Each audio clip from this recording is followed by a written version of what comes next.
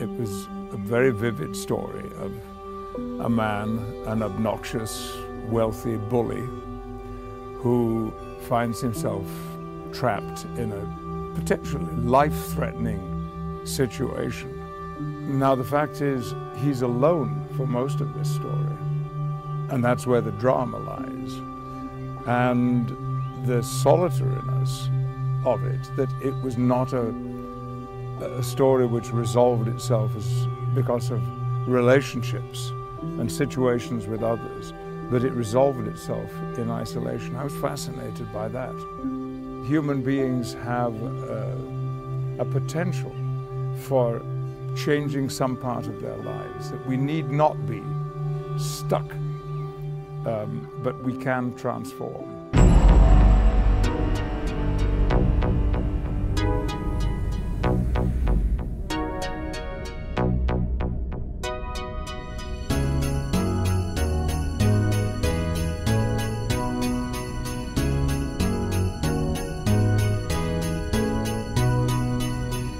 The mood is right. The spirit. So, We're here. tonight, That's enough. simply commanding Wonderful. Deep Space Nine. Simply commanding wonderful Deep Space Nine. Merry Christmas, Spotlighters, and welcome to the second annual Spotlight Christmas special.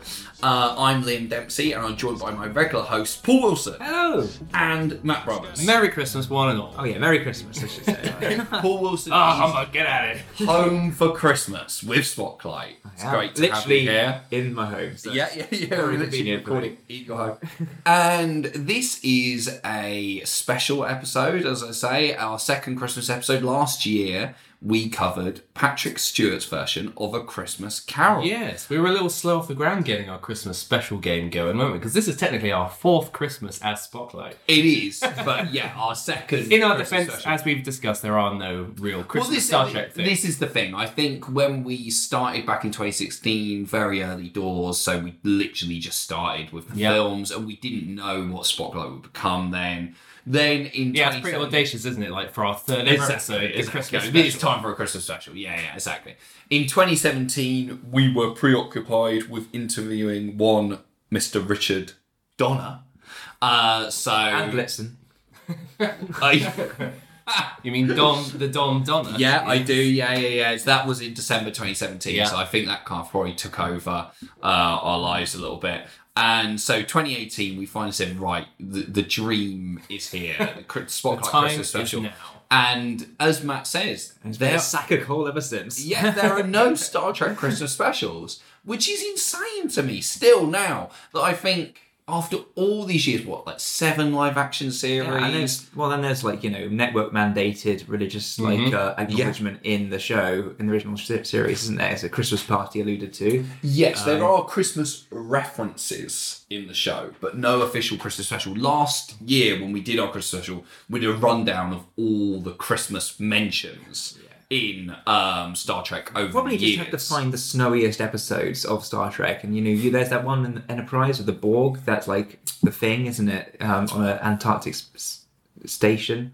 Oh, is that an Enterprise one? That's an Enterprise one. You watched it for Yeah, I don't think there's any snow. Well, it's set in snow.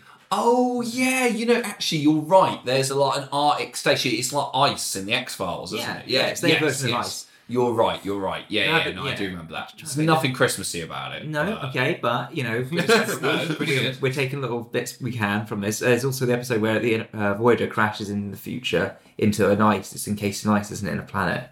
Yeah. That's that one. That's pretty cold. Pretty winter. So I like cold how episodes. we went from last Christmas special actually referencing the episodes that have got real Christmas mentions to now just any episode that's got snow or ice.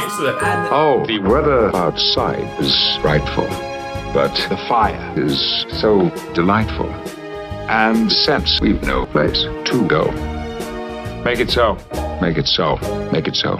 In this episode, we are going after Christmas Eve. So this is Patrick Stewart for the second year running is our link to Christmas. He is, and this is a proper spotlight at the movies because whereas Spotlight at the TV movies. well, no, theatrically, you this said were it. theatrically released. Are we talking like an Irishman, like throw us a fucking bone here, my like. Red carpet premiere. Red carpet premiere. We've seen photos. It's easy to find red carpet, like.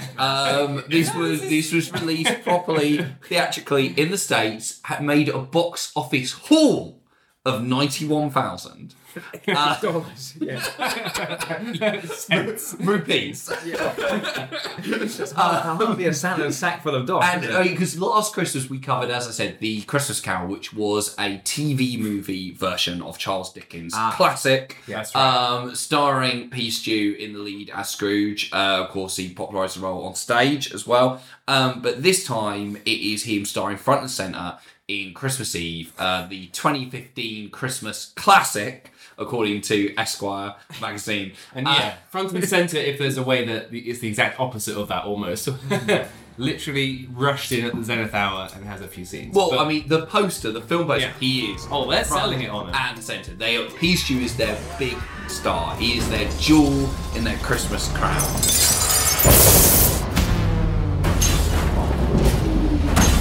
What was that? I always knew I would die in an elevator.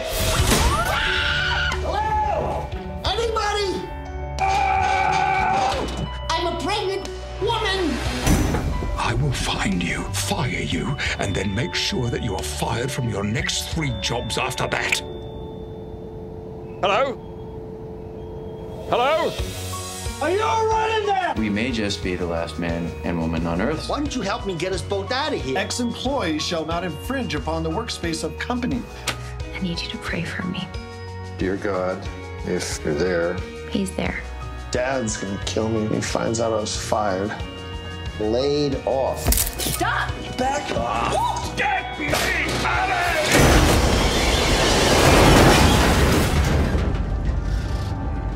here! God help me. There's no such thing as a question without an answer. You might not know it now, but it's out there, waiting to be found. And when you find it, there's no feeling like it in the world.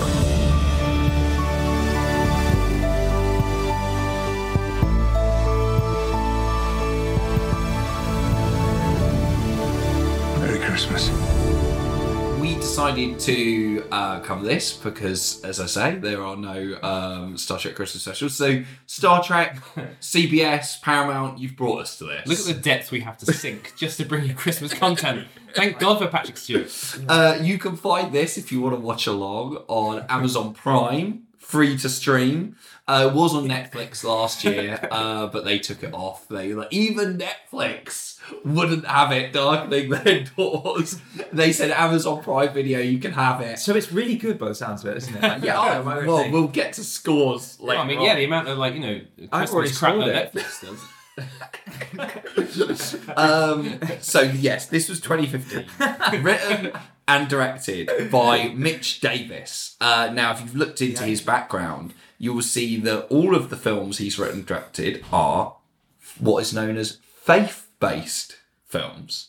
Now, I don't know on like somebody I'm related to in the industry. I don't know if any of our listeners know about this phenomena.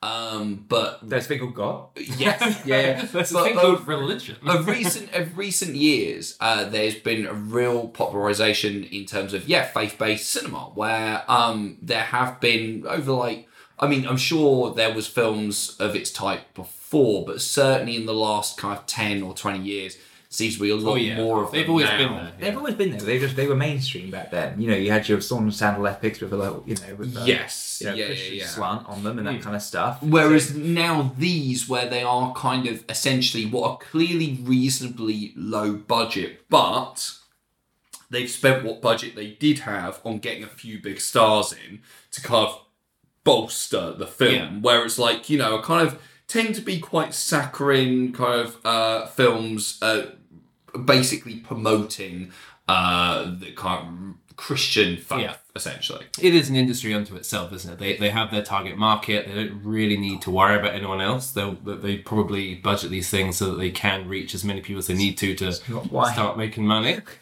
Liam's necking.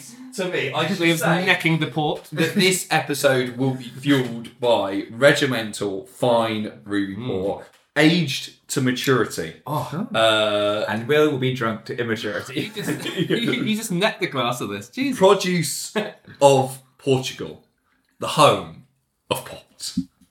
Yeah. Do not know if that's true. It's true. Yeah, I don't think these films ever try to cross over. They're very much in their ways. They know who they're reaching.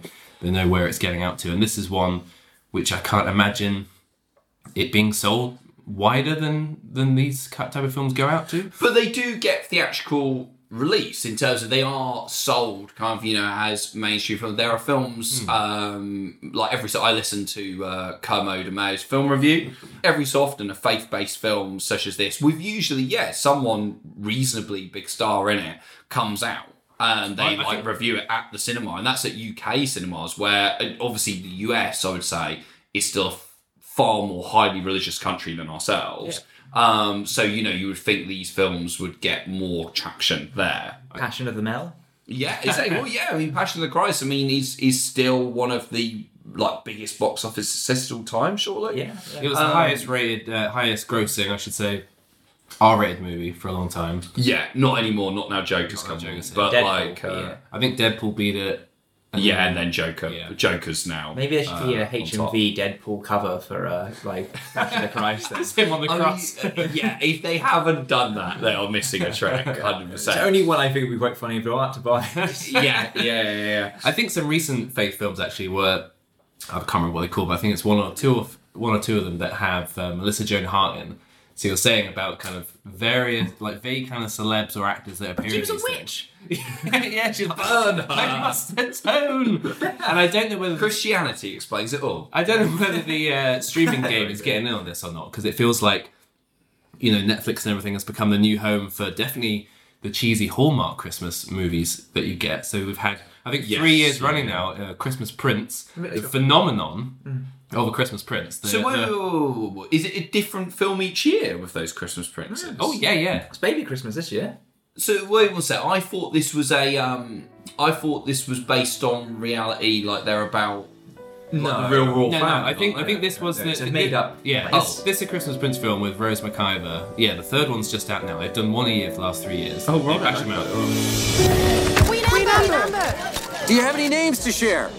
No. I've been thinking, I want this baby to have a normal life. Our child will be heir to the kingdom. Still, I went to public school, and I was riding the subway by myself when I was 10. We'll find a new definition of normal together. But no subway riding. Well, luckily for you, Aldovia doesn't have a subway. Tonight, Your Majesties will sign the truce between Aldovia and Penglia. I'll be the first queen to sign it. The Penguins are quite traditional. We, the queens, could bring the treaty up to date. You wish to modernize our 600-year-old tradition. History isn't made by those who follow rules. May I also offer our service? I have seen the artifact. It's a bit tacky. It's a priceless work of art. It is my honor to preside over the sacred truce. Let the signing begin. Perhaps now it can be replaced with something more palatable. Who in this palace had the means, the opportunity, the motive? If the sacred truce is broken, there will be a curse on the firstborn child. If the treaty isn't signed by midnight Christmas Eve, it takes effect. The treaty is missing, and if we don't find it, our baby is cursed. I think the first one was the first real success of a very Hallmark-style Christmas film going straight to Netflix that loads of people watched. Purely, well, not purely, but probably largely to sort of take the piss out of it, really. And then, because there's some people in my office who just love all these Christmas films that drop on Netflix because they're so terrible. Christmas Chronicles is definitely amongst those as well. I mean, very much in a the one with Vanessa Hudgens right now, A Night Before Christmas, where she meets, it's basically Kate and Leopold, I think, but Christmas time, and it's absolutely garbage. But is it? I think they might. I say it's 50 Shades of Slay. Hasn't Vanessa Hudgens just got cancelled? Has she? I'm pretty What's sure done? she. Has she appeared in this film? I'm pretty sure she came out and said, "Oh, I don't give a shit about Woody Allen being a pedo. I'd love to be in his movies." Like in terms of like. But that's a shame for Woody. Like, before we can get now, it's like Vanessa Hudgens. Like, the only person who worked. It's like, I'm out. I'm actually. Well, that's the thing. I'm like, yeah. Is it got to that point where Woody's like, no one else will work with me? Oh, Vanessa Hudgens, do I go that low? My new film has Vanessa Hudgens paying tributes. Scarlett Johansson will still work with her. She'll do anything to offend anyone. Yeah. So there's this whole glue of kind of Netflix-made Christmas films that are filling this gap. You're a fan? I haven't watched any. I mean, the Christmas Chronicles I did, but That's that wasn't trash. really That's one of just those. giving us context, Liam. You can't. Did you see Christmas Chronicles? I did, and it was not very good. It's fucking trash, isn't it? Yeah, Fucking trash. I'd say trash. I'd say it's like it was definitely in the same way. Storks like has this like horrible nod to the here and now with like it's wisecracking pigeon I keep referring to. Do you love Storks? I'm more imagining. No, I love it. I just said we were based in the right place at the right time. That's a good bird. For a stork movie. Yeah, we were for a stork movie, but there was like a silly pigeon which kind of ruined the whole thing. And just like, I don't watch something objectively and go, if I was a child, would I like this?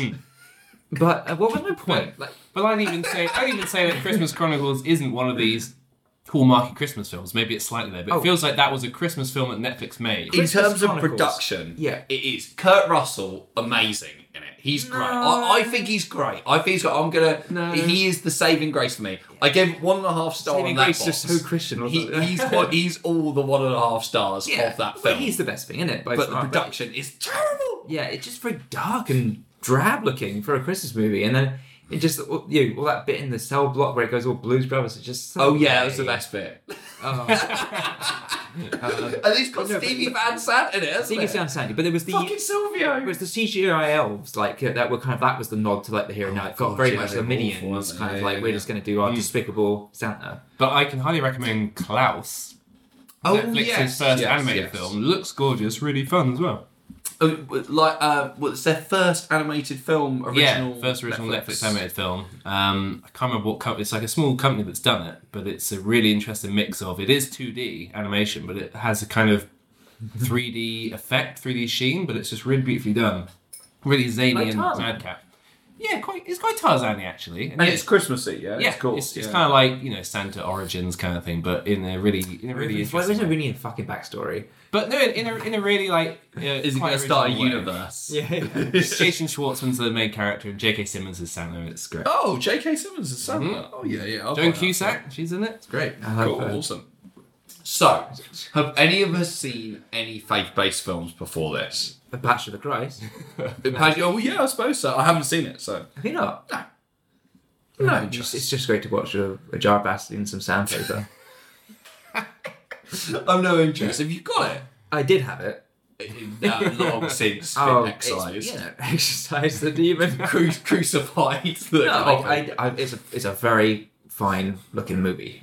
And I didn't. I've just got no interest. And it's good, and it's amazing score. Just got no interest in it whatsoever. Main man Jim Caviezel? Caviezel ain't making. He ain't drawing you in. Jim Caviezel.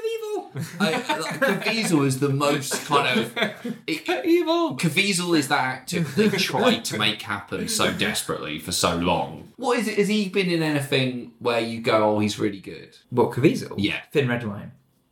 Yes, Thin Red Line. Yeah, I think if you look at stuff Passion of the Christ, because everything post is when he was trying to blow up, wasn't it? Yeah, he's the bad guy in Escape Plan. He was in the US remake of The Prisoner, which by all accounts is awful. Don't give a shit about that. Yeah. Thin Red Line. I rewatched Thin Red Line recently, and he's very good. So there you go. Caviezel, all is forgiven. But yeah, apart from Passion of the Christ, have we seen any faith-based films? No, not intentionally. Not intentionally. This is your first. So unintentionally, we have watched Christmas Eve. As I said, written and directed by Mitch Davis, produced by Larry King, chat show host extraordinaire. I was very surprised to find out his involvement. Apparently, according to him, his involvement was minute. The main reason that ghost busting.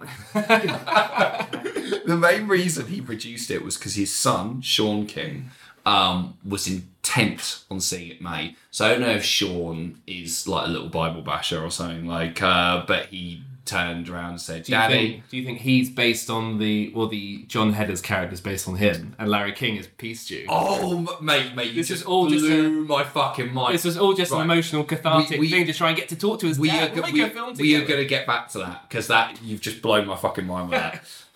So that was a surprise. I would say it is heavily inspired by New Year's Eve, the 2011 film. Did they also get stuck in lifts? Well, yeah, because this was directed by Gary Marshall, director of Pretty Woman. Unfortunately, he's passed now, but before he died, he directed a trilogy of day films, which became very, very popular at the box office. So he started with Valentine's Day, and then New Year's Eve, and then Mother's Day. That was the trilogy. That's not a trilogy of day films. That they did. There's an Eve in there. Yeah, well, you know what I mean. And it's fallen on him. Trilogy of holiday-based films. And that's what he did with the end of his career. I was really hanging on for St. Swithin's Day.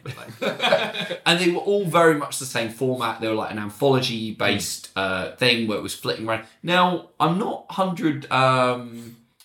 I've never seen any of this. Have you seen any of these films? No, I've seen... He's not that into you, which is kind of like the same kind of like format. Yeah, there's a period I've seen PSI... No, I've seen Paris, I Love You. There's a period of late noughties anthology rom-coms like this, like you're saying, and there's just lots of... It's the Love Actually formula. Yes. None of them really that's what everyone was trying to replicate, was the Love Actually. Like, let's just throw a bunch of scenarios, a bunch of short films, mash them all together into one cohesive thing. Yes. And base it around a certain day when people are doing certain things. Well, because I was looking at New Year's Eve on IMDb, and it had all the different actors, but it all said segment, kind of elevator, segment this. And I was like, oh, does that mean as in it's actually done? Because I assumed that it would be like this, where it's flitting around, but I was like, is it actually like short films like done together? I don't know, because I haven't seen it. Like, wait, which one's this? The New Year's Eve.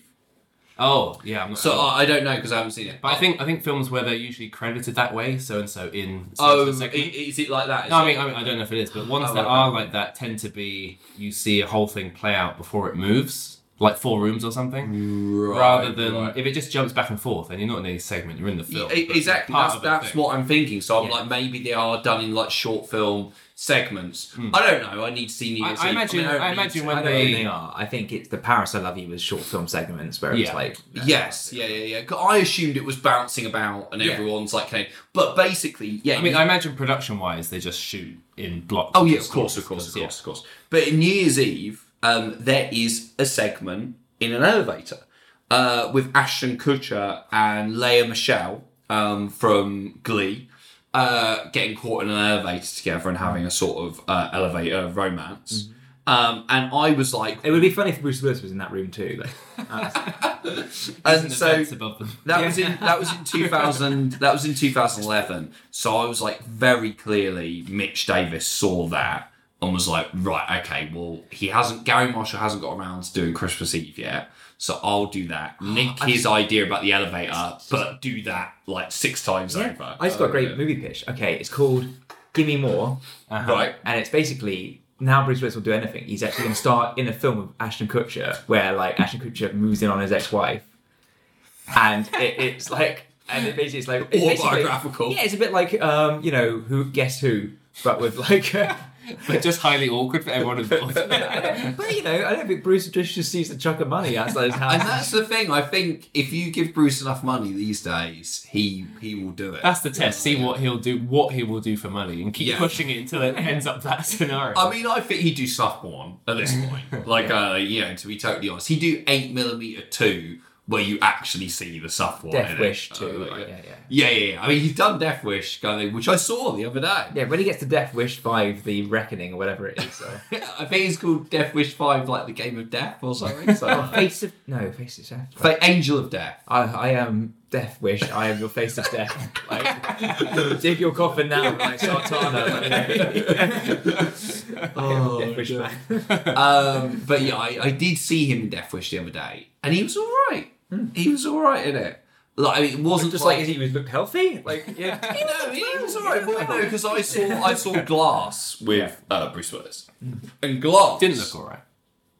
I genuinely thought he'd forgotten how to act. Not in a sense of, oh, it's Bruce Willis doing a paycheck Was it all the film. times he looked at the camera?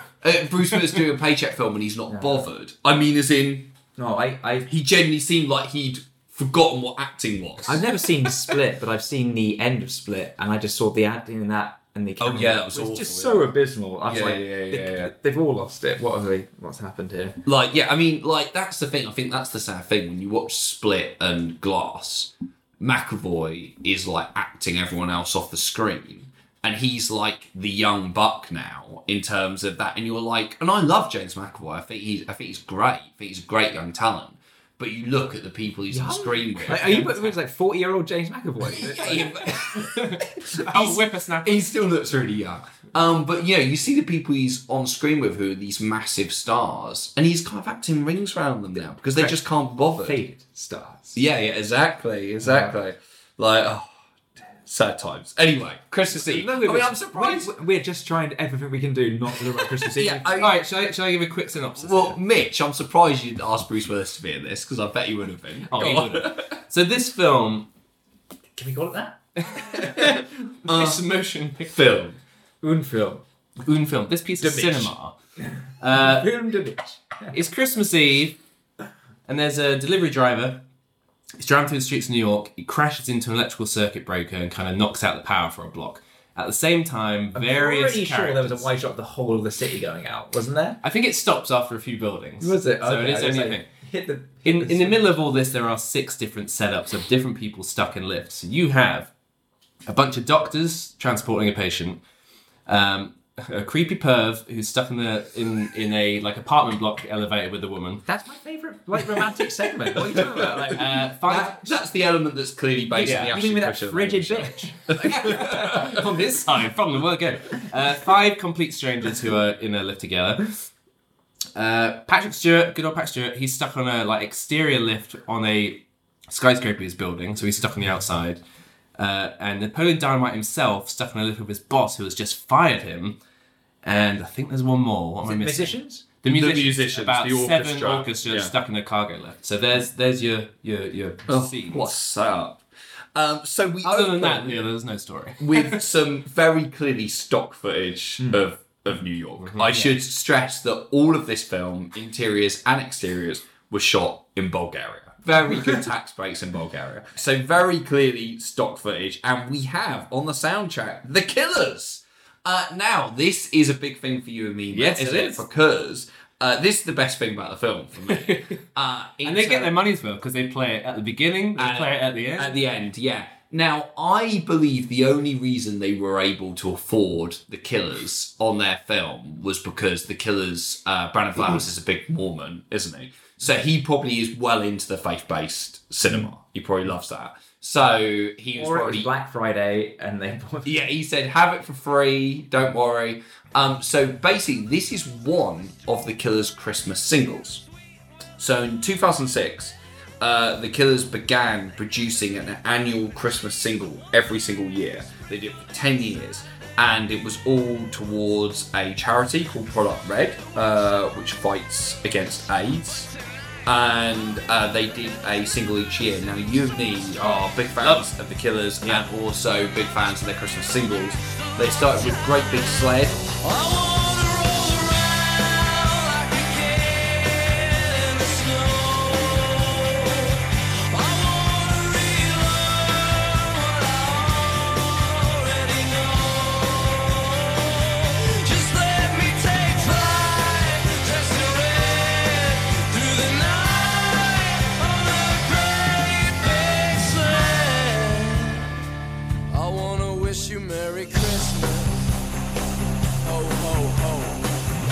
Then Don't Shoot Santa. Which started off a trilogy of music videos starring a guy playing a maniac Santa tracking down Brandon Flowers. Yeah, and he because- does come back in some of the other songs as well. In So it's Don't continuity. In Don't Shoot Me Santa, it's that Brandon Flowers is like a murderer, isn't he? He's like serial killer who's killed a bunch of kids who bullied him at school. And then Santa has tracked him down. He's now like, well, I'm going to kill you because you killed these kids. Was there any Like- connection to Star Trek? We should be watching these music videos. It's all you need.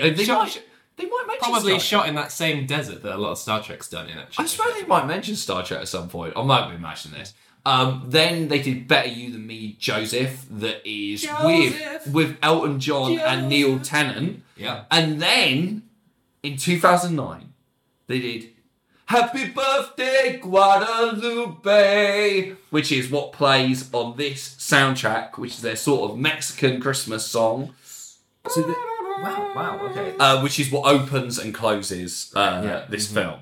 And it is a kind of extended version as they have it play throughout like all the setup, don't they? And you hear it like Yeah, so they must have been like, involved in like, providing a longer version for the film then. So yeah, exactly. I would have thought, they would have had to, because it isn't the version, like it is an extra elongated. No, I noticed it's not as long as the actual song. So when it plays at the beginning of the film, it actually cuts out a bit of the verse to get to "Put your feet up, baby, it's Christmas time," to get to that quicker. And No, I think but the when credits they're take the whole going, thing. but when they're going through all the setup, it's playing underneath as a bed, going just the instrumental like that. Like so, I think they must have. See, been. I do wonder if they were sold on them being able to use it as well by being told, "Oh yeah, it plays a big part in the plot."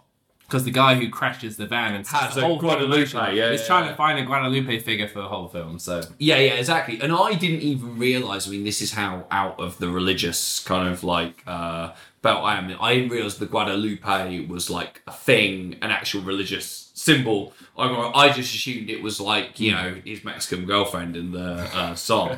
all these kids' Christmas songs. So they release one a year, and then after about the first 5 years, they released it as an EP, and after the whole 10, they released it as an album. And it's like the MCU of the Killer songs. It's like this is their Avengers, all the Christmas songs together on one disc. Yeah, they're not all.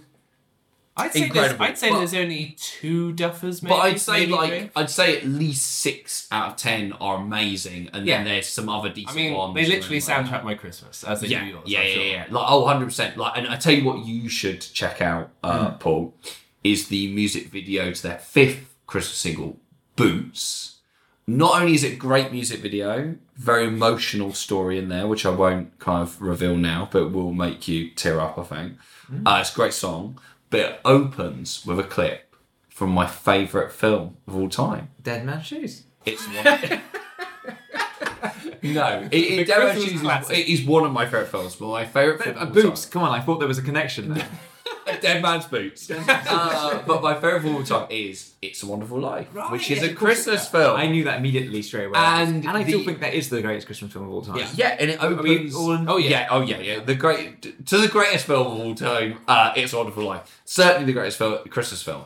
And the opening is the clip where James Stewart is at the bar and he's praying to God.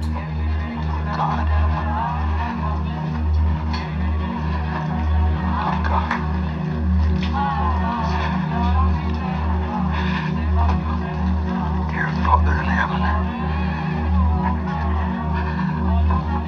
I'm not a praying man, but if you're up there and you can hear me, show me the way out at the end of my rope. Show me the way, oh God.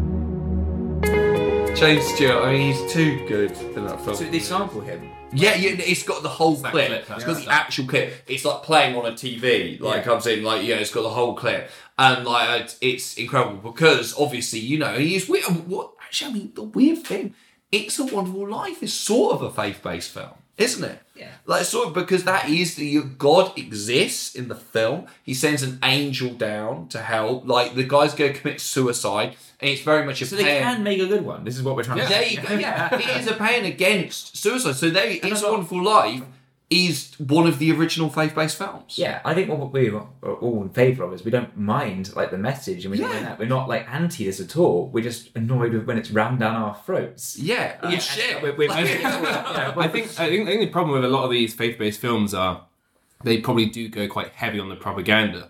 Yeah. And there's bits of that in here, but to this film's credit, it doesn't go that heavy on the faith stuff. Only in kind of one or two of the actual story strands does it even become a plot point. I mean, it's threaded, it's threaded throughout. Okay, so let's get into this. Look, I just want to know: did Patrick Stewart's family get released? So let's concentrate on Patrick Stewart for a moment because he does have a broken arm at the premiere. He is the big Star Trek connection. Okay, so Patrick Stewart is in this. Now I should say that he was the last person to be cast in this film. 3 weeks into production. Okay. Now this plays in... Clearly, everybody's been sold on the fact we're going to get Patrick Stewart. Patrick Stewart's agreed to be in it. It's like at the end they're just like, we need to kidnap his family. Well, this is something we're going to get to, into the sense of, I think it's very, very telling that he was the last person to cast, because I think that's why he's on his own. I think the fact is they didn't know. I think they wanted Pichu, and they didn't know if they were going to get him.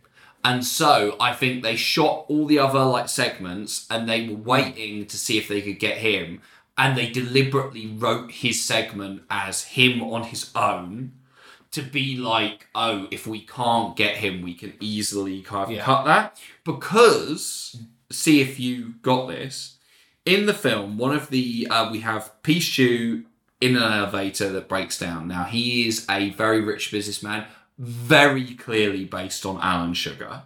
In terms of he looks like him, he's got the stubble, he's got the accent, his background is very much the same as Alan Sugar's and has started from nothing. He talks about a flattened archway, and then gradually, over time, he becomes this kind of big. He actually turns around and says, "You're fired." At one point, Alan Sugar's catchphrase, and in the beginning we see that he is at the top of this penthouse that's in the middle of being built, and later on, we hear John Hedder's character, Napoleon Dynamite, say, oh, my dad, he's currently having a skyscraper built with a 5-floor penthouse on the top. He's a billionaire and stuff like that. And immediately, at the end, Matt turned around to me and went, oh, Patrick Stewart is Napoleon Dynamite's dad. Yes. And that's... you got that as well. Yeah, you got that as well, yeah. But they never confirmed that in the film.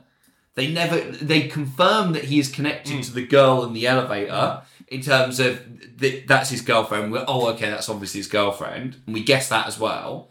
But they never actually confirm within the film that Patrick Stewart is his dad, even though that clearly the intent. It must be the intention. So we were waiting for a post credits to do it, and we got a post credits. But it wasn't that. And we'll talk about that later. But the thing there wasn't ever a confirmation. So I was like, right, okay. So what it was is that was the idea in the script that he was meant to be Napoleon Dynamite's character's dad. And he clearly is if you just read the line. But they never had a chance. They didn't shoot it because he doesn't act with anyone. Because they shot his parts later.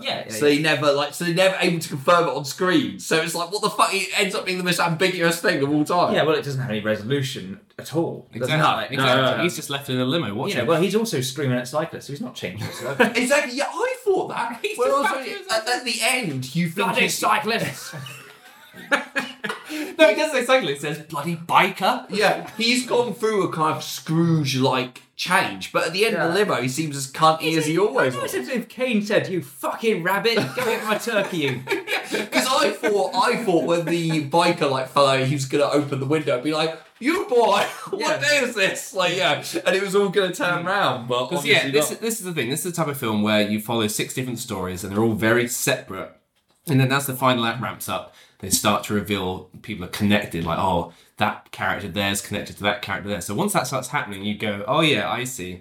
But the thing is, what was weird is they really only made a modicum of connections. Because in the end, it was the dying girl and the annoying guy from the lift. Yeah, they were connected. And the most saddest couple of all time. And Napoleon Dynamite was connected to the girl who's being horribly abused in the lift. The Beefcake Santa with one of the musicians were together. But the Beefcake guy, there's a guy who's a very muscular guy in a skimpy Santa suit. He's got tattoos on his chest. Yeah. Right. And one of them's a mermaid with a speech bubble saying love me ? Or something. Right. And for one quick shot in the orchestra lift, you see the big bass player woman, and on her wrist is a tattoo of the same mermaid that says love me not. But so that's his unrequited love or whatever. Yeah, but the last time we see him, he's fucking off with the two hipsters. So there's no continuity. But so to have big that same woman is the one who sits down on the bench at the end, I think, with the British guy. So maybe it's saying that the muscle bound guy gets to go off with the two hipster babes, and then Altoid Feet Boy goes to sit with the other ones. So let's go through the different segments. So let's start with Rapey Man. Let's start with our favourite Rapey Man. Yeah. So there isn't it now. This is clearly the segment that's inspired by Ashton Kutcher and Lea Michele in New Year's Eve. Now I assume the version New Year's Eve is more charming, but I can't confirm because I haven't seen it. But we have a girl and a guy stuck in the lift. The guy is a photographer. Oh yes, by the way, this director's got a massive thing about minty breath, hasn't he? Yes, that's very true. Is a photographer and the girl is... Because the first thing he does is offer what would usually be in a cigarette case. It's just Wrigley strips. It's just Wrigley strips. So this is a guy and a poor woman carrying in the corner get stuck together, literally carrying please don't rape me. And he basically, one of the opening bits of his thing is going on a minute-long phone call, say I'm stuck in a lift, oh my god, what's happening out there, this, that, and the other. Turns out, not even a phone call, and he lets her know straight away. I just made that up. Yeah. He turns around and says, I know you're not calling the police right now. Well, it's very weird because he turns around and acts immediately as if they're in an apocalypse situation. Yeah. Because let's be clear. The lift's just stopped. A lift has broken down, which is something that is a pretty regular occurrence, I would say, or at least in movies it is. I don't think I've ever been stuck in a lift that's got broken down. But lift breaks down and they're stuck in there, and he immediately moves to it's the apocalypse. Everyone outside is dead. We're gonna have to repopulate the world. It's the only choice. I mean, but he's joking at that, but in a way that makes it sound like let's just pretend that's happening because I'm gonna start laying on some moves. Yeah. So. If this was the guy from the BT commercial, then it might have a bit more charm to it. Yeah, that's the thing. I wrote down the way this is written and shot and performed. It's obviously meant to be charming, but it's just insanely creepy. But it's a very male gaze because there's an awful lot of lingering shots on shoes and legs in this film. Yeah, well, the shooting style just baffled me because in this sequence and a few others, there's just this kind of really intense, shaky handheld, which is really weird for these quite tight-in conversation scenes in a lift. And then other parts with the lift with the 5 strangers. Sorry, a really bad sore throat, everyone. Oh. It's really kind of static, whip pan, Wes Anderson style. So they mix up the styles here. Take his name like I know, well, they bloody wish. And it's I don't understand why this is going for such gritty intensity. That puts you on edge in this scene. Yeah, completely. You do straight away. There is a real, like you say, he's clearly meant to be charming. But there is a real creep factor to the way it's shot and the kind of... It feels... It's extremely dark little lift, isn't it? It feels intense. It feels like he is some weird serial killer. It's the lift if you're a woman, you look at and go, I'll take the stairs. Yeah. And... With the hardcore Blink-182 graffiti on the wall, it's very shady. I thought that. I thought it was really... Because it seemed like quite a nice lift and a nice boom, but then they had some weird artistic graffiti on there. It was very odd. Very last minute art decoration. And yes, exactly that. And I mean, he's super rapey, immediately. I mean, that weird fake phone call is so odd. She's clearly desperately uncomfortable. He starts taking loads of photos of her. Yeah, well, he makes her put on lipstick and that kind of thing. And I think I've seen... Well, no, but this is before then, when he first starts taking photos. Oh, yeah. He starts commenting on her coat, and he's like, you hide behind your coat. You just take your coat off, please. Take it all off, then you'll be who you really meant to be. And it's But he barrels down on her with the camera, and she's literally cowering in the corner of the lift, and he's going down like that. It's horrible. I was thought we were about to see Princess Diana or something. It was just horrendous. As we know that he photographs dead people in a mortuary. So and he gives her the memory stick. You'll be dead soon. But it's he gives her the memory stick of all those pictures of her plus over cadavers. So it's a classic kind of charming, air quotes, charming guy brings shy, doesn't know how beautiful she is, girl out of her shell story. Well, yeah, and as we commented while watching, it's the classic case of girl in this film is clearly impossibly gorgeous, but somehow doesn't realise it. And, then this charming creepo has to, make her realise... That's a new word you made up, Mark. how hot she is. And it's horrible, because I think it makes it more horrible because the writer-director clearly thinks that this guy is Charm City. Yeah. And it's just like... It's that whole thing of, if a girl's wearing headphones on the tube, don't talk to her. It's the movie equivalent of not doing that. Yeah, 100%. Well, it just ends in the most predictable way, as in they obviously start falling for each other, and she, makes him realise things about himself, and they agree to kind of meet up. But then right at the end she goes, oh yeah, I have a boyfriend. And you can see the murderous rage. It's such a weird revelation at that... a boyfriend. at that point, because the way they're acting, I mean, it's unbelievable that she would be charmed by him anyway. So maybe that's our thing. Maybe that's the true relation, that she was just faking it all the way through, because she was like, I'm trapped on a lift with this fucking psycho. And as soon as they are allowed to be free, she's like, I've got a boyfriend, loser, see you later. Well, he slaps her ass at one point. Shit. Out of nowhere. It just seems to be like, what the fuck's going on? Like, why is he doing that? Did you notice the bit where he randomly, somehow it cuts, there's a bit where he's doing the photo shoot of her. Yeah. And it cuts, and he's like in the top corner of the elevator. He stood on the handrail. Yeah, he's like, he looks like a fucking exorcist or something. He's like up there, like head spinning around. Like, that's really, really weird. And then when she finally decides to run away and leave him, he shuts the door of the elevator again. I said, I'll just live here now and wait for the next poor girl to come along. And then, of course... Where she lives so many times as well. It's like, number 12, number 30. I will find you. We can talk about the post-credits here, because that's with him. There is a mid-credit sequence where we see a creepy photographer get home, and there is a guy, a kind of like Dutch, German guy, waiting for him, dancing about in Christmas regalia, being like, oh, hi. And we were like, what's this meant to denote? That he's gay? Or this is his roommate in a completely unrelated... What's that about? The scene on its own means nothing. Did you see the scene? You have to infer that it has to mean something, because the film ain't telling you. And so I was like, this is a weird way of the film's telling us, oh, he's actually gay, so he wasn't threatening at all, because he wasn't interested that way. But he even says we should get together again. So. That's the thing. He asks her out. Yeah. And she's like, so that scene means nothing.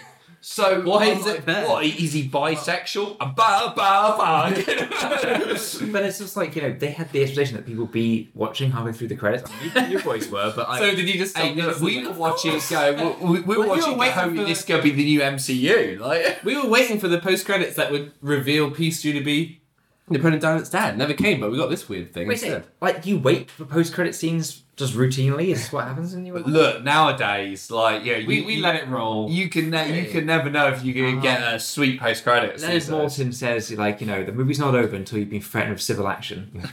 And he's right. Look, respect the credits, Paul. Like, people worked long and hard on Christmas Eve, mate. Like, I think they worked long and hard, but they didn't get paid for it. But yeah, that scene is bizarre because I don't know what it means. No, it's Mitch Davis, right in. So we've done that segment. Okay, so let's do John Heder and his boss. Yes. Okay. Yes. John Heder. He's a tech guy working at a big energy firm or something. So this is John Heder, most famous for playing Napoleon Dynamite. Yeah. Where has he been hiding? As Napoleon Dynamite throughout this? Yeah. Let's call him his name.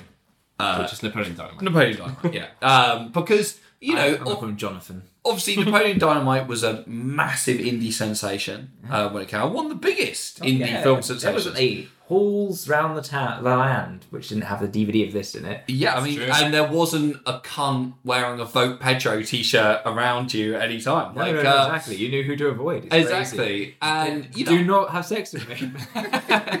And I enjoy... A bit like my Star Trek 6 poster. How did you get married again? I took it down. Put it back up afterwards. I enjoyed Napoleon Dynamite very much when it came out. I remember you and me go see it at the cinema. And very fun. It's one of those weird films where it almost, I think, the fact that it became such a cult hit was almost to its detriment. In terms of, I do like it. Yeah, but you saw it before it became famous. Yeah, but I've never I don't think I've watched it. I've got it on DVD, and I don't think I've watched it since I bought the DVD and watched it when I got the DVD again, and I don't think I've watched it since because it's so. It just feels so ubiquitous in terms of 2004. life. Yeah. You're just like the American World Police. That's, you just feel it's embedded in your brain. But John, he never really became a big star, did he? I mean, they tried to make him a star for a while. He was in quite a few little things. Blades of Glory, he was in. Yeah, a lot of ensemble comedies. Yeah, but he never really kind of mounted to much else, did he? And now, as an example of that, he was in Christmas Eve. So you explain what's happening in this sequence. So he plays, he's a worker in tech support who gets fired by Benny from The Sopranos. So this is Max Casella, I should say. Who played Benny in The Sopranos, the greatest work of narrative fiction of all time. Who was he in? So Benny was one of Chris's crew right. In The Sopranos. He is the guy who killed Phil Leotardo in the last ever episode. Okay, ran away with the truck. He shoots him in the back of the head, and then Phil Leotardo falls over, and then the truck rolls back over his head. But he's in it. He's in it from like the start of season 3 all the way through. He's a good soldier. And his biggest storyline was when he's dating a waitress who works for Artie Bucco. In Vesuvio. And Artie Bucco falls in love with the waitress, as he wants to do, and gets in a fight with Benny. And Artie actually wins the fight and beats him up. Yeah. And then Benny is like, showing me disrespect. You can kill me after, if you want, but he's a fucking dead man. Calm down, Ben. He came to my house, Tony, when my wife was watching TV. My wife, who's carrying my unborn son. I'm gonna take him to that warehouse in Patterson and drive fucking nails into his balls, I know. I heard you the first time. But he's great. He's also in Boardwalk Empire, and also in Vinyl. So he's a big HBO career. So he's a brilliant actor, slumming it in this trash. So he's Napoleon Dynamite's boss. He fires him, lets him go, as he says. Well, he's doing it he's from school, he's trying to play fantasy football. Yeah. So he's not really paying any attention. Which I don't think this ever happens in reality. Like, somebody's firing somebody and then doing something else at the same time. I just can't fathom this has ever happened. It's that screenwriting shortcut to show how callous they are. Like he's ruining his life whilst playing fantasy football. I think it's a contrivance. I think no matter who you're firing, you do look them in the eye and tell them. I mean, this is where we should mention the terrible green screen that is in this film, which is evidence. It's the biggest star of this film is the green screen. It's in every scene, which is evidence behind it's in when he's firing him. You see it in the windows. Patrick Stewart, but Patrick Stewart is the biggest one where he's on the roof. I think he probably just like, Patrick, we're going to film you in your bedroom at home. We're just going to put these green things around so you don't actually have to leave your bedroom. It's like, I'll do it then. Just keep blowing on your hands as if it's cold. We'll add the... I mean, the green screen is horrific. So bad. I mean, I can't actually... Attack of the Clones bad. I can't actually find online what budget this film was made for. Because the thing is... It's for shits and giggles at 92,000. But I would imagine that it was made for... Because the thing is, they actually have quite a collection of reasonably big actors in this film, because they've got Pichu, they've got Napoleon Dynamite, they've got Benny from The Sopranos, they've got Cheryl Hines, who of course plays Larry David's wife in Cabin Fever. I would say she's the most recognisable face in this outside of Pat Stew. Gary Cole, who's a regular in Veep and also is the bad guy in Pineapple Express. David Bamber, who's a well-known Shakespearean actor kind of thing, probably mates with Pichu. So they have actually quite a collection of well-known actors. Also, Alfie Moon's brother from EastEnders, isn't it? So I think they probably spent the money on getting some recognisable actors, and then had nothing left. Nothing left to make the movie. Yeah, exactly.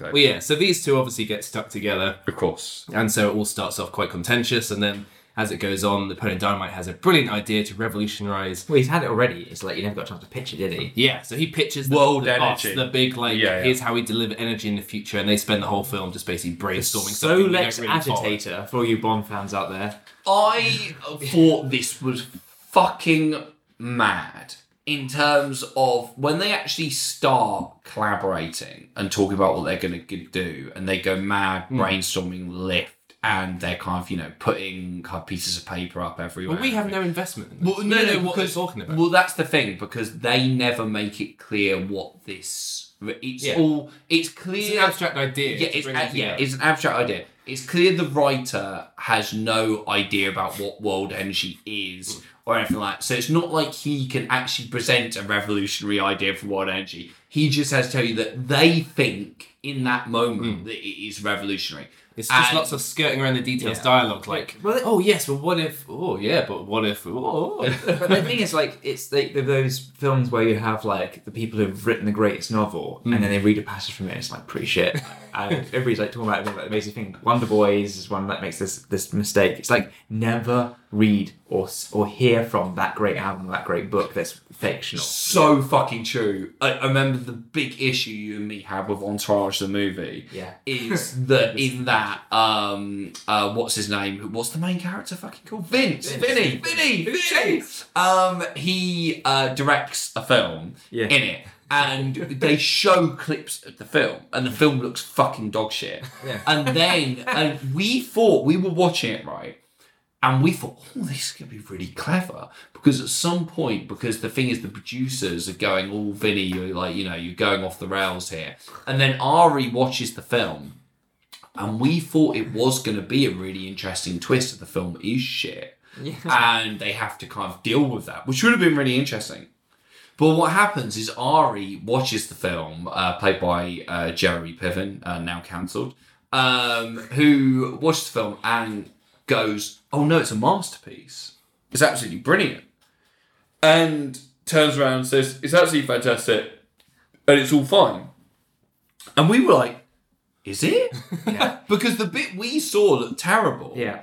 And then later on the very excellent podcast, the Q&A with Jeff Goldsmith, Doug Ellen, creator of Entourage, came on as a guest. And Jeff Goldsmith on that podcast kind of questioned him about, it's obviously thinking similar thing as we did, saying, I was surprised kind of almost that it was, great. Was there ever a discussion about it being bad? And Doug Ellen was kind of like, no, the film is amazing. It's just that these awful studio execs didn't get it, kind of everything like that. I'm like, right, well, instantly this makes me respect your film less, because the film was clearly dog shit, and somehow you think could somehow be a masterpiece. Because it's not even a case of the film in it. It doesn't even look like the kind of thing that would be up for awards and considered a masterpiece. It looks like some weird kind of sub superhero film, the kind of thing that Scorsese would be turning his nose up at right now. Not the kind of thing that would be kind of up for Academy Awards. So I completely guess exactly what this is. The movie. Well, this also reminds me of 2011 when ketamine was in high demand. It was a housemate of mine with up all night on this substance. For me, I could barely handle it, but it's I can take it or leave it. Yeah, it's awful stuff. And anyway, he was very creative, but basically had all these post-it notes around his room. He just had amazing brainstorming session. I thought it's just gibberish. I create this entire website. It's all these coke. It's a bit like Charlie in It's Always Sunny, trying to find the thing, Pepe Silva. That was what it was like. But it was this is what I think this whole thing they're doing with the energy. It's just there was some drugs we didn't see. They're both on them. Well, there's lots we don't see that happens off screen apparently. So maybe. Well, see, I just thought, because the problem is, again, at the end when they actually are rescued and they get out, they actually say, "Oh, did we just go a bit bonky boodle? Let's check." that it was there was actually legit, that this was actually genius, and they look at it again, they go, it is genius, we're fine. They were like, and it would have been funny if they went, oh no, this is all right. Exactly. I thought surely You're still they're going to go, we went claustrophobic and completely mad in the lift, and it's actually all total. By the time the cops open the door, there's just like feces on the wall. that would have been an amazing twist. One of it, like, Napoleon Dynamite killed him, there's just blood everywhere. He scrawled his blood towards Some risks, Phil. all over the lift. And I thought that's what it would be, but it was like, oh no, it is genius, and we're going to be millionaires, and we've revolutionised world energy and solved climate change. Well, I joked how they're trying to make, Napoleon Dynamite's character sympathetic, when he's the biggest case of white male privilege ever. Yes. 'Cause it's like, why is he worried about getting fired when his dad's a millionaire, whether he's PC or not, he is. He's got this gorgeous girlfriend back home. Stuck in a lift.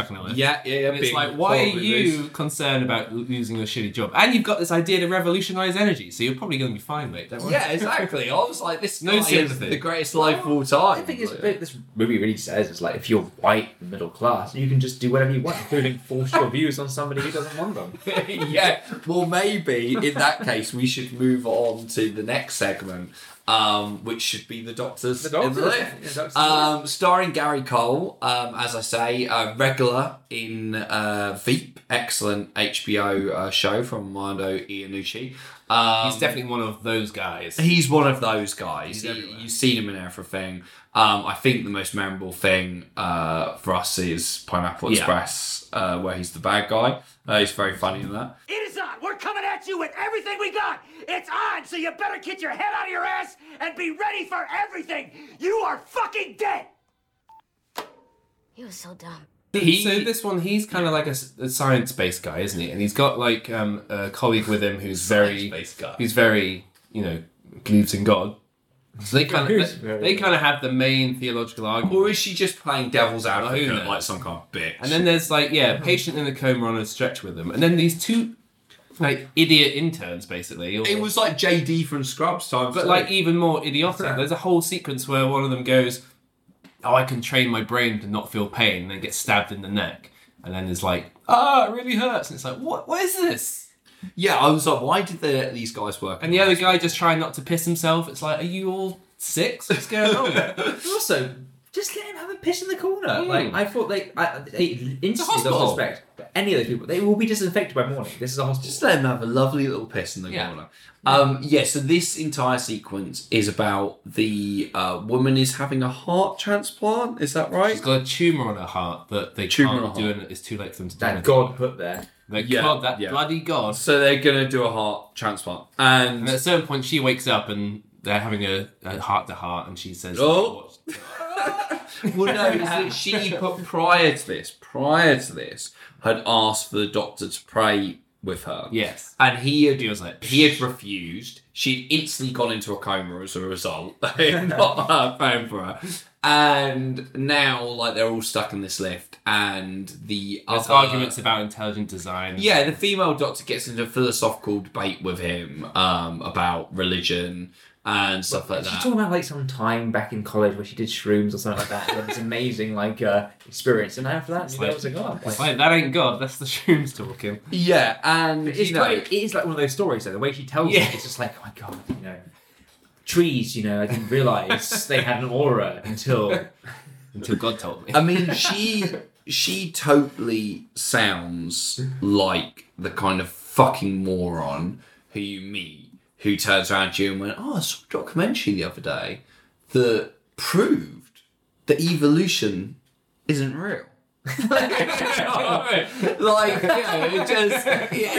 Your delivery is very good there. That's what she puts it, because she turns around and has this big thing about the Big Bang. She talks about the Big Bang, and she's like, "Oh, sounds crazy, right?" And she says and he says, "Yeah, but God isn't real," and she says, "Are heart transplants real?" He's like, "Yes, of course they are. But they were not real. We're performing one in 20 minutes." And she says, "Well, they were imaginary a few decades ago. Therefore, that means that God, in a 20 years will be proved to be real. I was like, right, it doesn't make any logistical sense whatsoever. And he seems convinced by that, though. He tells me, he's like, what? Yeah. So if we wait long enough, that means anything will become a... So it's just literally saying, well, wait long enough, anything will become a reality. This sequence is the most preachy on the faith stuff that this film yeah, gets. Definitely the most But even to this film's credit, it does have someone with opposite viewpoints in the Five Strangers lift who gives a lot of speeches about like knowledge and how if you learn and know stuff, you can discover everything. You can't beat like who are you talking about? Tim in the lift, the guy whose wife is. But that doesn't make any sense, right? Okay, this is one of my big fucking problems, right? So, girl who is the patient who needs the heart transplant, she got tumour from that, right? She is the one begging the doctors to pray with her. The geezer in another lift that we'll get to, with an Einstein t-shirt, who's preaching the word of science and knowledge, he is her partner. So I'm there That's the statement they're making. Like, both sides can live together. But that's it. But she's going to lie to him. Remember that? What? She's not going to tell him. Like, so she doesn't want to, like, because she knows he won't, like, deal with it. So. Oh, did she say that? Yeah, she says, I don't know, we're going to keep it from there. It's like, well, we only have to legally tell her. We've done that, so we don't have to tell husband. When that guy says about, oh, my wife's having a thingy, heart tumour operation, I think he says, like, oh, yeah, it's fine, we got it, we know what to do. But it's hard to tell if he's in denial himself. See, I thought when he said, we found out what it was, because he was really chill about it. Yeah. He was like, we found out what it was and we know what to do. I thought he was what he was alluding to was pray. Yeah.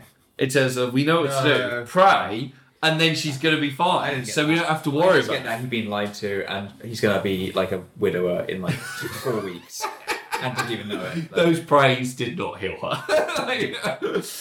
So yeah, eventually, basically, Gary Cole gets turned around and they all pray, don't they, around the bed? That's kind of it. It's all fun. That's it. Like, none of these stories have any real resolution or point to them, as you'll learn. As you say, it is the most preachy episode in the story, and I think the one that probably irritated me most. I wouldn't disagree with that, but I'd say at least this one tries to have a point of view on something and tries to get emotional in some way. When the others even try it just comes across as fake. Whereas this, to its credit, I was like, you know what, I might not agree with everything going on here, but this is at least attempting to do what some sort of drama should do, which is make us feel anything. And whether you do or not, that's beside the point. This one at least. Interesting. I think I might disagree with you. We'll go on. But we should move on to the lift that contains the two most vacuous hipster girls I've ever seen. And my favourite people in this film. And the muscly Santa. And Alfie Moon's brother from EastEnders. He's an art and Einstein t-shirt boy. So this lift, it's kind of the most... It's not the most populated, is it? There's a few other with the orchestra. The orchestra's bigger, yeah. Exactly. But yeah, it's an odd hodgepodge of people, this one, isn't it? It's a weird lift. I can't remember where they're meant to be, but the lift itself has like cinder blocks in it. Yes, yeah. It's a beautiful lift. Beautiful. I wouldn't mind getting stuck in that. Big picture of some bloke's abs on the wall. Yeah, there is. Yeah, I found that very odd in terms of... it should have been his. Like, should have gone, those are my abs. So. It's like, just, yeah. It should have had a Ricky Gervais type and like, oh no, embarrassing. Only my abs. So this whole segment's the one that's the most like, oh look what happens when 5 complete strangers kind of meet and get trapped together, but without any real destination or point. It's probably the most throwaway. Yeah, it's the most meandering. It's the most dialogue in it, but they don't say anything. Yes, yeah, because it kind of hops around, doesn't it? It's probably the most realistic of the 5. Yeah, it's in the way of like film isn't just meant to be reality on screen because it's boring, and this almost just tries to do that. It's trying to do quite a lot of things, isn't it? Because it kind of bounces about quite a lot. It tries to be Breakfast Club in a lift. Yes, because it's got a lot of different personalities. At the end, they all kind of say goodbye and stuff. Characters. Because at first it just very much is the thing of terrible characters, aren't they? muscly guy in lift comes in and he's just in the Santa suit, so he's kind of showing off all his muscle stuff, and the girls are like, whoa, proper objectifying him. Well, one of them is, I think. Like, I think the one on the left. Oh no, they're both into him because by the end they're both on his arms. At the end, they go off with him to have a threesome. Really? There's so much we've already forgotten. Like, They, at first, it seems like it's just the blonde one who's cooing over him, but by the end, they're both all over him. Maybe she's in it for the blonde though. Maybe. Because, It's a whole other dimension. So there was it's a Christian film, isn't it? No, that's there was other discoveries about homosexuality. So you never know. No, that's maybe. It was ambiguous. So they play some like riddle games, don't they? Like mind benders that the smart guy they do a weird thing. They turn the lights off at one point, don't they? And because I couldn't work out if the lights got actually turned off or they turned them off. Yeah, because they seem to still have power because they were chatting to a guy. Because then it comes back up. Yeah. And they also have a guy in the lift who's like a very posh, clinical OCD kind of guy. He's meant to be introducing an art exhibition in town later on. Yes. And we also have another guy who's wearing an Einstein t-shirt who gets called Einstein at one point in case you didn't connect the dots. Of course. He's very kind of science and knowledge based. And they don't really, like I say, it doesn't really have a driving. All of the others sort of have a driving mainline story, don't they? Yeah. However thin that is. Yeah, like even though they're stuck, they're still doing something with their time. Whereas this one literally is, we are just stuck and we can't do anything. And we're kind of mucking about. Like first, they're kind of cooing over the muscly guy, but also kind of going, oh, look at that British guy, he's weird. And then as they go on, they play. He sticks a few tins of mints in his shoes. Unexplained. That's very weird. But also, those, if let's say he is using them as lift, which is what is intentional. It's like Altoid tins would cave in on you. And also, I was like, I couldn't quite work out because he doing because he's not trying to get him anywhere. And he was swapping it from shoe to shoe. No, he had two. Oh, he did have two. He did right foot. See, I thought it was a thing of he had one leg shorter than the other, and he was like, I love you reading so far into this. Yeah, he was just trying to make himself taller for some reason. Okay, and it never. Well, he wasn't short. He seemed to be trying to crack on to the girls because, but he never really seemed interested though. Yeah, and he was turning his nose up at them as well. But when they go off with the muscly hunk at the end, he's like, damn, I didn't make myself taller. He's quite sad. If only I had one mint packet. And they kind of bicker over a few things, have a few philosophical debates, and at the end he does his art exhibition talk. It culminates in the art guy kind of giving the tour and the speech he would have given had he made it into town, with them pretending to look at art as he explains and describes. But it's weird because he sort of, I'm like, does he? Because at one point he turns around, this like brick wall, and he says, this kind of big and this big, and he is actually looking at like a brick wall. Well, I think that's just coincidence because that's what that. Because the way he talks about it, he says it's this big, which is bigger than the lift. So I was like, that was just a bit. Has he adapted it to the lift, or is it just so happened the lift has brick wall? He's describing an actual art piece. That's just a piece where the script just goes, you know what? Let's just have him speak a whole bunch of philosophical stuff for people to go and ponder about. Well, somebody saw Ferris Bueller, but then got the wrong. This whole bit is just the 80s comedy segment. So eventually at the end they get out. The guy with the muscles goes off to have a threesome with the hipster girls. Altoid's boy gets left on his own, but finds love with. Well, I mean, sits on a bench next. Sits on a bench with one of the orchestra people, and it's just like, and he offers her a mint, and it's like, I don't want damn stinky feet mints. Yeah, but then he take it out of his shoe. Yeah. And still accepts. That's the thing. She's like, she looks really like, really. Sorry, they're a bit stinky. So OCD guys like foot mints. It's just like the worst thing.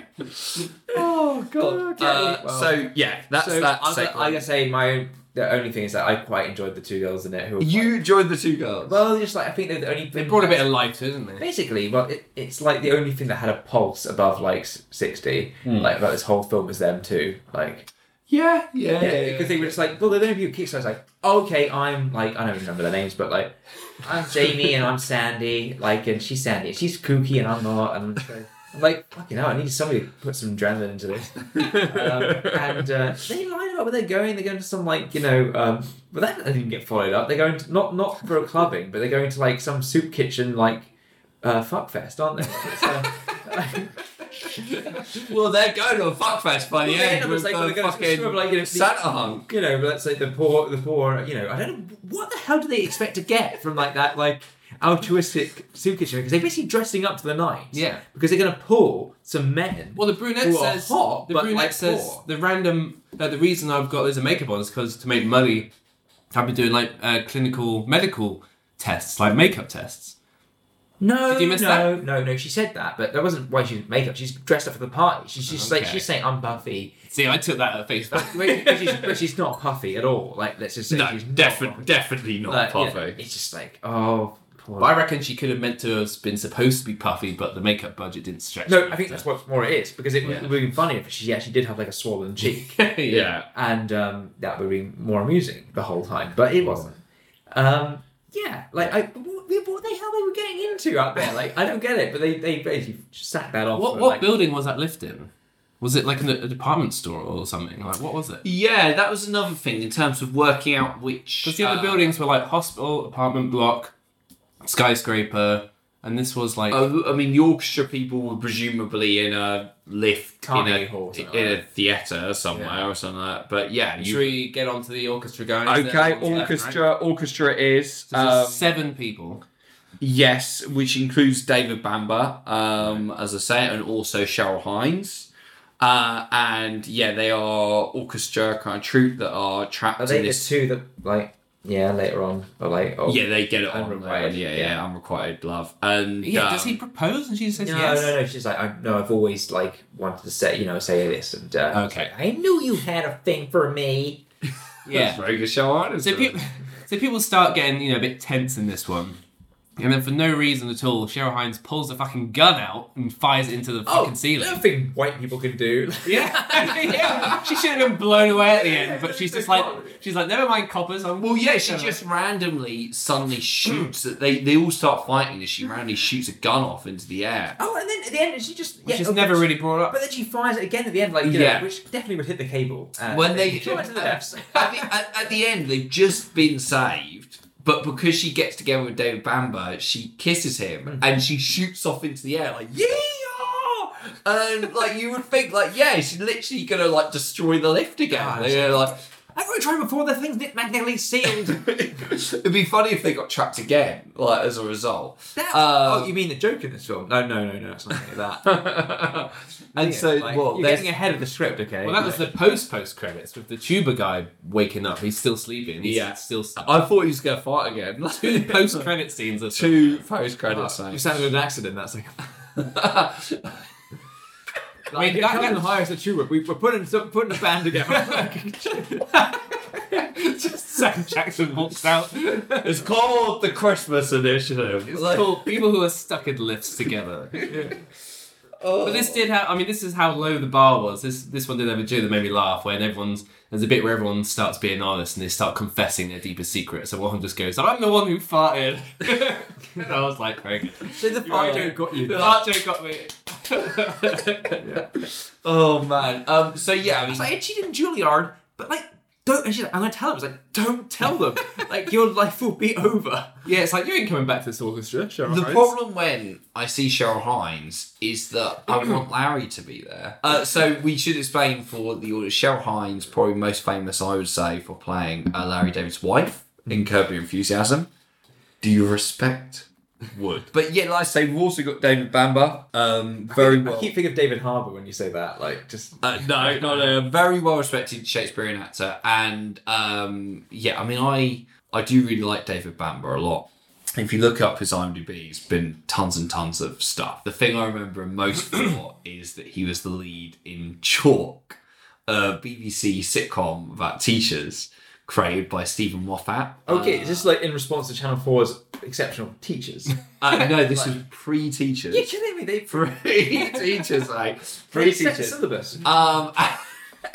Created by Stephen Moffat, who went on to be showrunner of Doctor Who, Sherlock, Dracula. I know, he's and somebody known to me. Yeah, he plays the kind of, I think he's like the deputy head of this shitty, like, comprehensive. Mr. McGill, I noticed a couple of broken windows on the ground floor. Punish a pupil, will you? Which one? Well, I don't know. Just pick on any boy with an earring. You're a teacher, for God's sake. What do you want? Mr. Sloane threw me out of class, sir, for talking. Well, did he give you any work? No, sir. No, of course he didn't. Which class? Religious education. Fine.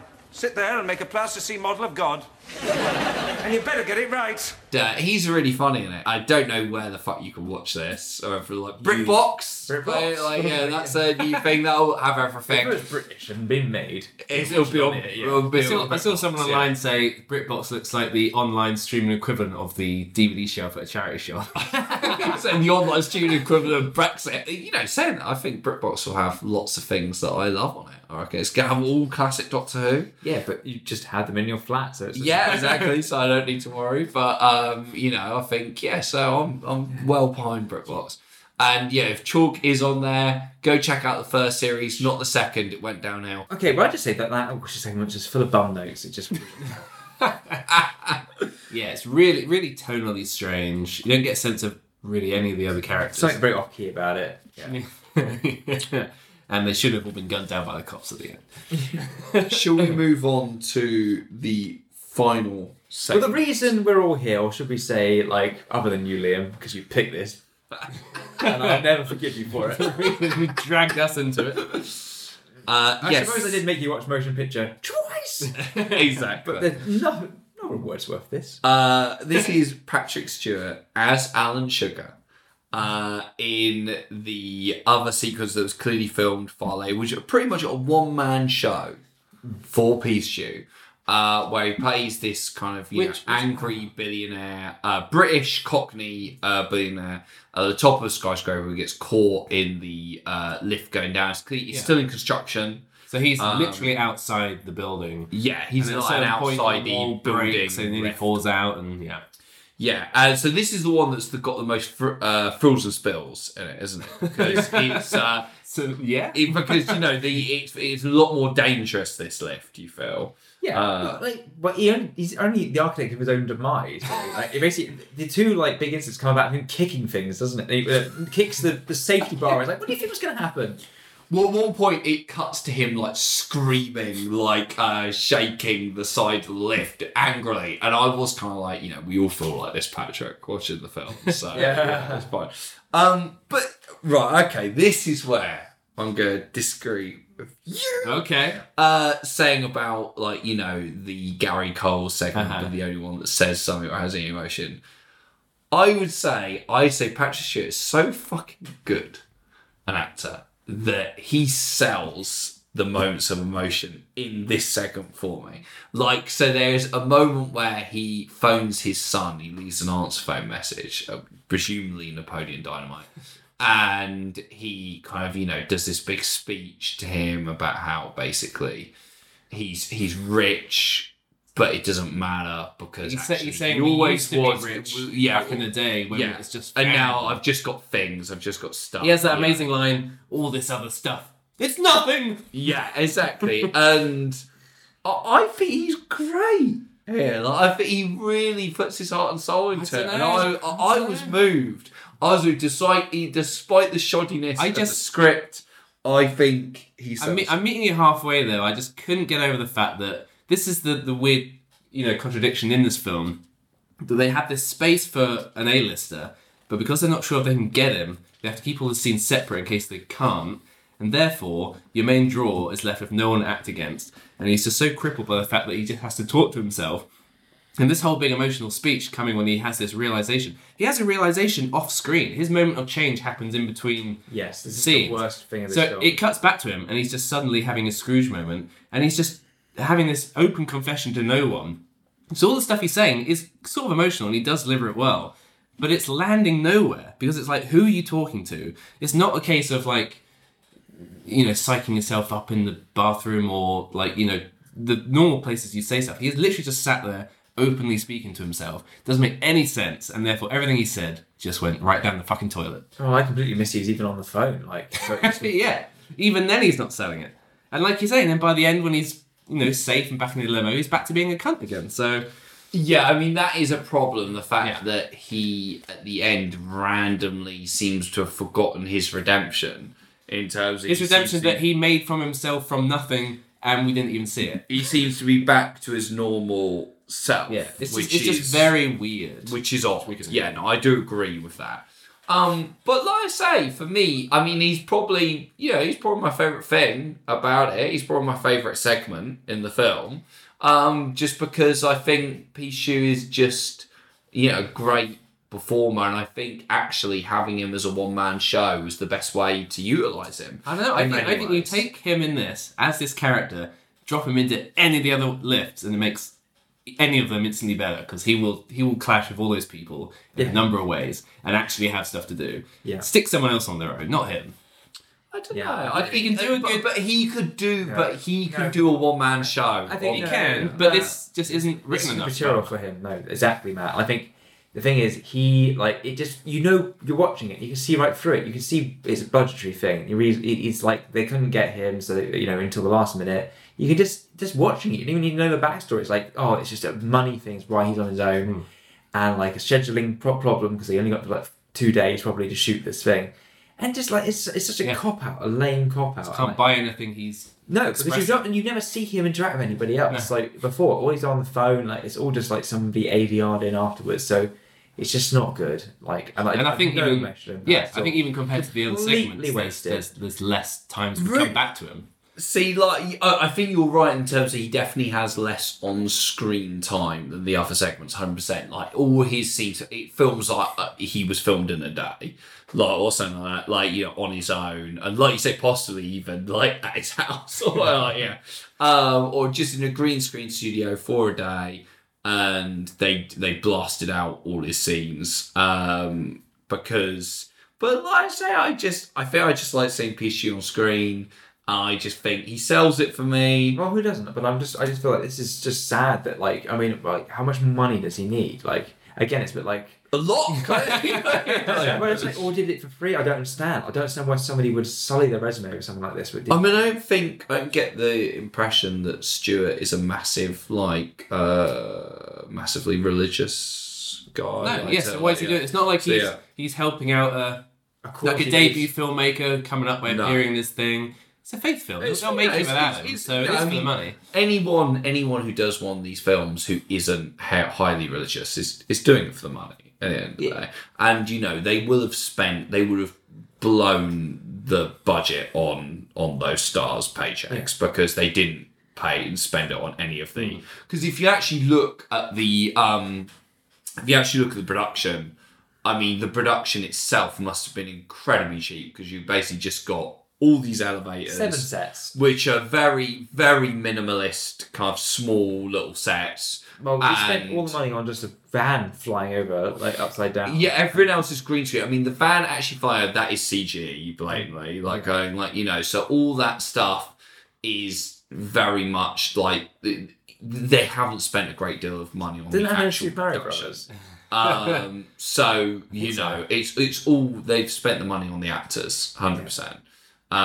So yeah, the whole thing of that van being electrified and being a conduit for stuff, is that just magical realism, or is that meant to be real? I was going to say, in terms of the wraparound of the film, so this isn't one of the elevator segments, is obviously the van driver who causes all of the elevators to stop. First place, we do keep cutting back to him in the van on his own. He has to kind of stay there because he's somehow holding all the elevators in place, basically. His van's electrified. Yes, but that is not how elevators work. Like, yeah, I was like, surely, when they were explaining the sciences, I was like, I think any gaps in logic here is just like, God. It would have been better. Like Dennis Hopper, like, had his bombs on the emergency brake. Would have been so much better. Turn this into a thriller. Yeah.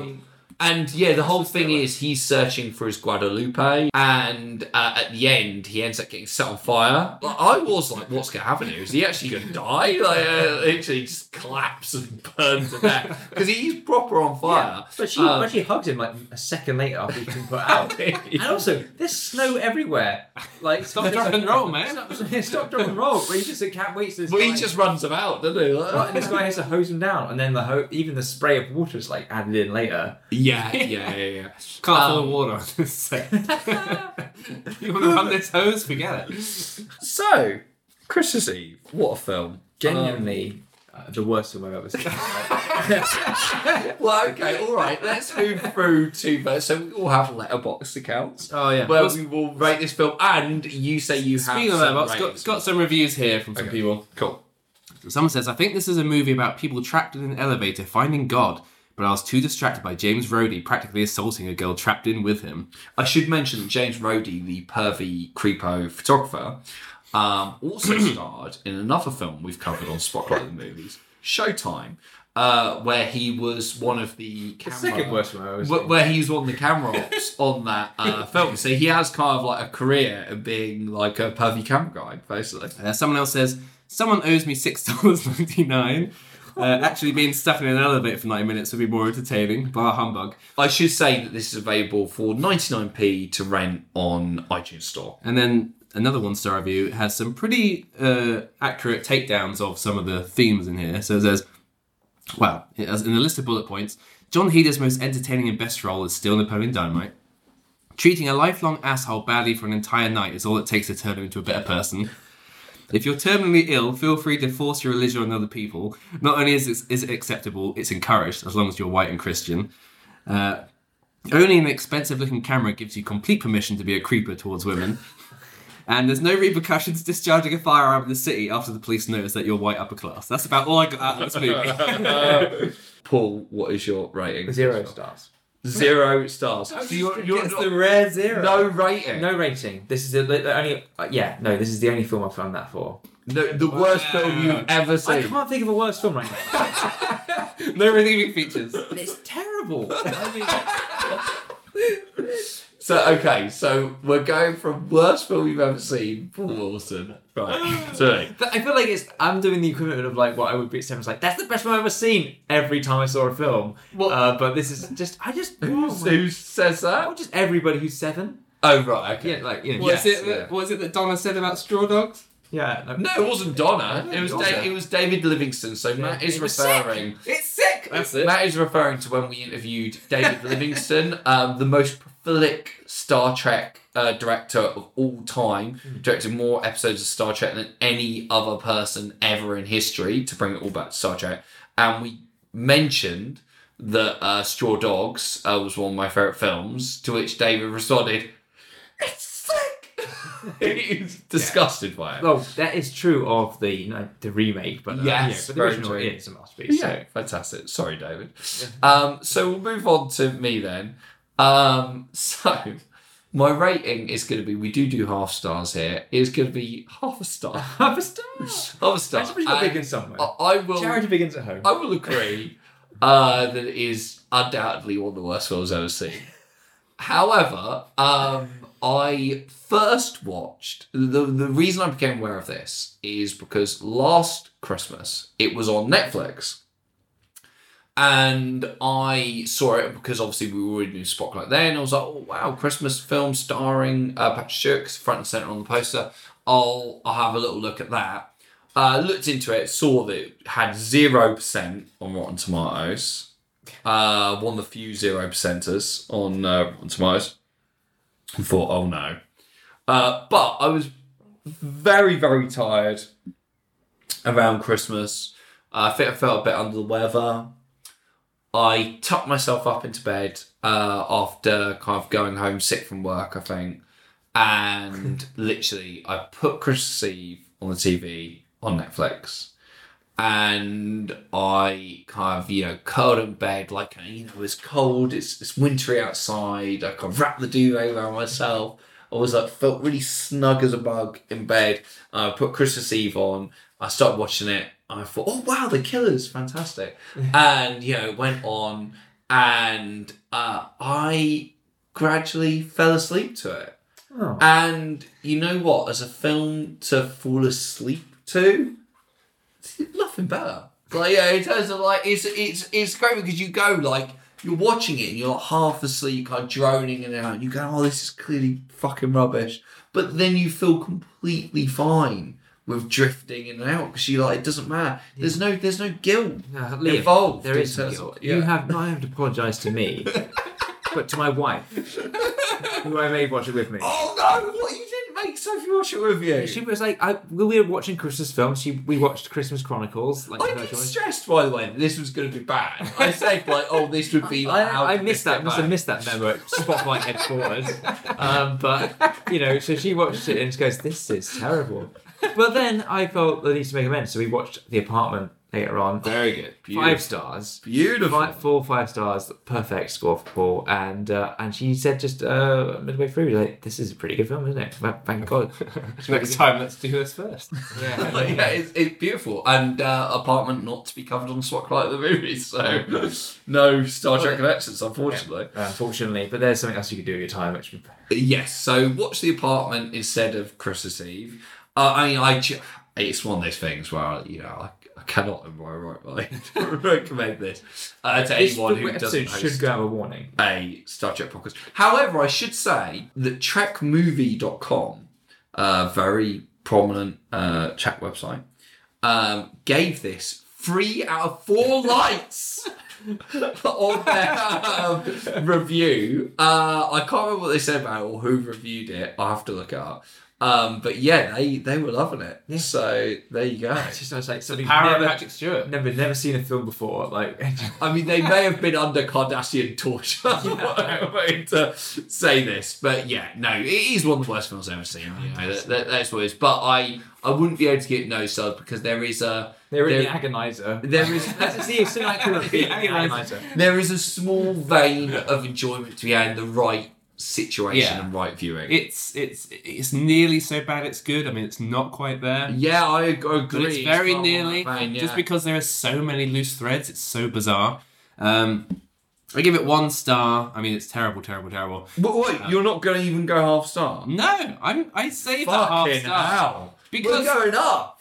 Because I'm sure that out of all the faith-based movies that are out there, there are worse ones made. Oh, yeah, undoubtedly. So that's probably where that... I'm sure Mitch Davis has probably made worse ones. Yeah, but I mean, you know, that still doesn't amend for the time of my life it stole. But yeah, 1 star. 1 star, wow. Okay, so we've gone up. I think if anything, because it's a conversation starter, when people have seen it, there's a lot of craziness in these 6 stories where you can chat about, as we have done. Yeah. It's at least it wasn't like, you know what, there's nothing to say. Yeah, this was really fun to kind of cover this. And, you know, the thing is, as I say, Star Trek, look, make a fucking Christmas special already. I mean, you know, at the moment, right, CBS All Access, they're fucking churning out the Trek content. Got next year... Yeah, the card looks like it's set in summer, though, which is annoying. Set in summer. Well, like, because it's the vineyard scenes at the... yes. I'm not smelling Picard. So next year, we've got Picard. We've got Discovery Season 3. Star Trek 4? We've got Lower Decks. Oh, right, yeah. Won't have Star Trek 4 next year. It's not going to be that quick a turnaround. But, you know, that's at least 3 Star Trek series next year. In 1 year. 3 chances to atone for this. And I think CBS All Access, they now have their own streaming service. They put out the short treks. I mean, you could at least have a Christmas short trek, couldn't you? At least, if you're going to go, look, we can't go to a full-on Christmas special, you could at least have a short trek. So if they suddenly drop one later this month, we'll have to reconvene for a special bonus like this, is it? Also, loads and loads of... Trekkies and stuff often bang on about how they just subscribe to CBS All Access while the Star Trek stuff is on, which I think is why they're meant to be doing so many Star Trek series now. So they've got Star Trek all the year round, so you basically can't get away. You have to be there for the whole year. And I think CBS All Access would, you know, they'd be doing a clever thing if they made a one-off Christmas special for Star Trek, Because It wasn't Star Wars. Because then they go like, yeah, if they got the Discovery in January or Picard in January or whatever, and then they're worried about people aren't going to be signed up, they can force them to sign up for Christmas Day alone. With the Star Trek holiday special. The Star Trek Christmas special. It's a very Merry Christmas. And yeah, I mean, it would be glorious, wouldn't it? It would be absolutely amazing. Star Trek Christmas special. Because that'd be something all Trekkies can watch every year. Yeah. You know. Oh God, come on, CBS All Access. You know you want to do it. So hopefully next year we'll have a Star Trek Christmas special to talk about. But I mean, I've had a ball, maybe because I've just been drinking quite a lot of port throughout this recording. But yeah, Merry Christmas, everyone. Merry Christmas. Merry Christmas for Spotlight Towers. Happy New Year. Yeah, exactly. To all, so no New Year episodes of Star Trek either, probably. Oh yeah, that Janeway one I mentioned. Oh, is that New Year? Yeah, it's Millennium. Yeah. Okay, well there you go. Next week we'll be back with the Millennium episode of Voyager for our New Year special. Until then, it's goodbye from me, Liam Dempsey. Goodbye from me, Matt. And goodbye from me, Paul. I've had too much to drink. Yes. We